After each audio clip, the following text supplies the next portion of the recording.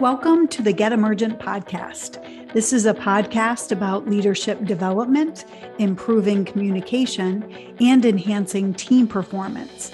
I'm Cindy Massengill. And I'm Ralph Simone. And our topic today for our leaders is around communicating clearly, or what we like to say, communicating clearly and effectively. And this was inspired by a story that you and I were talking about earlier. Well, I got a story which I'm really incredulous over because I think I'm a pretty good communicator, but I'm involved in a situation that has multiple parties, and that could be part of the challenge to get to shared understanding. But I think the process is causing a lot of information to be lost in translation, a lot of interpretation. It's actually ticking me off. And, I was thinking about if I could just have a direct conversation as opposed to this filtered conversation that is part of the process, I think it would be clearer and more effective. It seems like we're spinning our wheels and investing a lot of time and energy, and we're missing the mark. There seems to be a lack of shared understanding. So I got a little energy today over what the lack of communicating clearly and effectively does to productivity. Right. That sounds really frustrating. And I'm sure what we were inspired by most is that your story, first, it's so relatable, but it's relatable in so many circumstances, both personally and professionally. When we talk about communicating clearly, what we mean by that is really precisely what you said, Ralph, shared understanding and alignment, literally about any. And I think that's a hard goal. And we talk about why it's important. It's because expectations aren't being met. The frustration that you're feeling that you described, goals aren't achieved, or maybe a different outcome, lack of alignment, gosh, so many things. And there seems to be, at least in this instance, a lot of wasted energy. Yeah. And, and I got to own a piece of it, right? Because I do think part of it, starts with, some advice I would give to the listeners and myself is to know yourself and to monitor your self-talk and to kind of know how you interpret things, right? It's really kind of mastering your own story to recognize you got some biases, right? So we go into the conversation a little bit loaded and perhaps a little bit jaded based on the story we're telling ourselves. So knowing yourself, I think, is a key to this communicating clearly and effectively. What advice would you give to our listeners? For communicating clearly and effectively, one piece of advice I'd give is stop talking. I think there's a lot of talking and not enough listening and understanding. One of my favorite quotes on this specific topic is from a podcast I heard by Celeste Headlee, who's an announcer for NPR, but she said, and actually I think she's quoting her sister here, but she said, a good conversation is like a mini skirt. It's short enough to retain interest, but long enough to cover the subject. And I love that. I think a lot of people think out loud, and so they talk too much as opposed to really understanding the other person. So that's one piece of advice I'd give our listeners. I actually got distracted by that example, but here's one thing I have learned about that, talking too much. And I've been better on Zoom because I can mute myself. And here's what I learned. I did a session live yesterday. Mm-hmm. And after I gave the instruction, I kept talking. I'm talking too much. I'm actually distracting the people from what I was asking them to do. So while I may have communicated clearly, it wasn't effective because I was talking over. Going. And great for you that you noticed it real time. I needed to find the mute button, right? Ralph, I totally do the same thing. But so for me, I talk too much in this way. I think I'm being clearer by repeating myself in different ways. And so I believe that the first way that I say something wasn't as good. And so I attempt to say it again when actually people got it the first time and I should just stop talking. Connect that dot to self-talk, right? Our self-talk, it's telling you weren't as clear, exactly. Even though you might have been very clear. Yeah, exactly. So let's stay on the advice for a second. What advice would others give you? I'll tell you mine. I think other people would get, and this is kind of tied to my first one, but I think other people would give advice to me to say, I have a tendency to talk too broadly sometimes, or almost like philosophically, as opposed to articulating more specifically what I mean. I think that's the advice people would give me. What advice would people give you about communicating more clearly? I'm wavering as to what people, like, is it people that I encounter in business, or would it be my family? So I think I'll stick to business, but it could be slightly similar. But I remember a guy kind of giving me feedback, not in a very positive way, about how, oh, the guy who talks in bumper stickers. And I was like, jeepers. But, I have these phrases, and maybe they're a little too high level, they're too general. And so they're not clear enough because there's not enough specificity. So I think there might be a similarity in the advice that people would give me. And I think the other thing that, this is what my family would say, don't be so confident about things that you really don't know that much about, right? We encourage people to be confident on one hand, but don't be overly confident on something that you don't really know that much about. Do the work, Well, I think people might misinterpret the confidence that you could be an expert in something, and right. And so that's almost, there's a lot of challenges with truly communicating clearly. And I think one of them is the style in which we communicate. And that's part of your style is confidence. Yeah. But when we add the word effectively, and I like that you put that add in, I think I'm very clear and often very confident. But if I don't really know what I'm talking about, not really effective, if we think about it from that lens. Sure.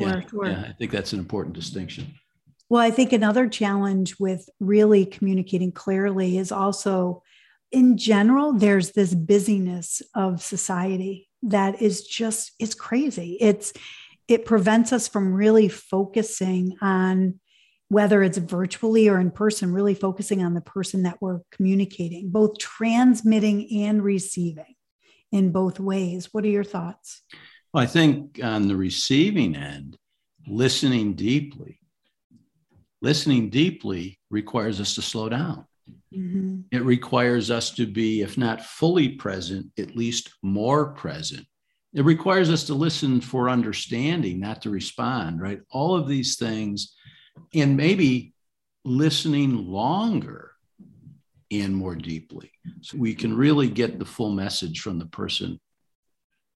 Ralph, I'm going to dovetail off of that one and say that I think part of listening deeply, there's two parts to listening. There's really the words that are being said, and then our brain interpreting, right?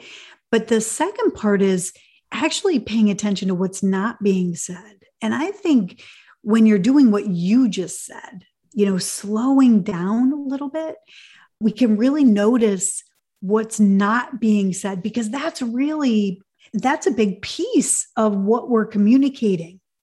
Huge. And as leaders, I think there's two things that we really want to understand. What are people really excited about, and what inspires them, and what is blocking, what obstacles are getting in the way of them engaging or performing. And I don't think we can do that with a superficial, high-level listen. I think we really do need to listen more deeply and longer to understand that. And listening deeply is actually listening deeply to what's not being said. Correct. Yeah. Here's another, I think, a huge challenge in communicating clearly. We have expectations based on requests that we've given people, but the requests that we've given people are fuzzy and somewhat unclear. This is one of my confident things that I say that maybe it's clear, but maybe not effective. I think that most of us are sloppy in our communications a lot of the time. So what we ask for something and we're surprised we don't get it. Well, one of the big reasons is we weren't really clear. We didn't establish that we had shared understanding. We leave with an expectation. They leave with an expectation. And then we're surprised when we're disappointed. How could it be any other way? So after all of these things that we've talked about so far in some of the challenges with communicating clearly, how can we possibly be clear communicate, or what really makes communicating clearly? When I was getting ready for this podcast, for some reason I was reminded of what people used to call Ronald Reagan, the great communicator. And I was reading up on why he was considered a great communicator. And one of the things they talked about was his ability, well, there was two things actually, his ability to really be honest in what he was saying, whether it was real or not, right? But the perception was that he was honest. But the second was that he seemed to always be really in touch with his audience. And I thought that was really interesting. So if you think about that, know self, right? Be authentic, be transparent, know others, their style, best way to communicate, best way to listen, and also know the situation. And so those three things are absolutely critical if you are going to communicate clearly and effectively. I think just kind of summarizing where we've gone today, there's certainly a lot of different challenges that make communication, or the part of, as a leader, the part about communicating, it can be very challenging. But I think just focusing on some of the things that we talked about, like communication style, slowing down a bit, paying attention to what's being said, but also what's not being said, and being clearer in the requests that we can make, are certainly ways that we can get better. You and I talked about a call to action, or, perhaps putting it in terms of what we love to say, a challenge for our listeners as an experiment after listening to this podcast. We talked about maybe going back to the advice that we started out with. Yeah. And I think, if we wanted to characterize it as a leadership hack, one advice I would give is really know yourself, know your tendencies, monitor your self-talk. What's getting in the way of receiving as well as sending? Know how you articulate, know how you ask for things. I think that would be one suggestion. And I'd add to that, take a deep breath periodically, right? Get yourself grounded before you have any communication. What would you add to that? My advice would be paying attention to the quantity of words that you're putting in a conversation, the amount of time that you spend talking as opposed to listening. But I think the other one is style. I love this one. I recently did a group debrief with a team, and we talked about Myers-Briggs. We used the Myers-Briggs as a way to tee up different communication styles. And there was a mix of people who preferred extroversion. And then there was another group of people that preferred introversion, and they communicate in different ways. And I think the Myers-Briggs can be a great way to have that conversation with others about communication style and understanding yourself in a deeper way, not necessarily so that you can change, but more so that the awareness drives perhaps things that they do differently. You used the example earlier about being too confident sometimes, and that sends a different message. I think that's what Myers-Briggs could do. And I like what you said about Myers-Briggs, because then if we know self and know others, we might adapt the process by which the communication takes place so that we can hear from everybody and we can be most effective in knowing where the shared understanding is. So I like that tie-in of personality preference. And that ties right into the story that you led off with on our podcast. And Ralph, I hope that situation gets better for you.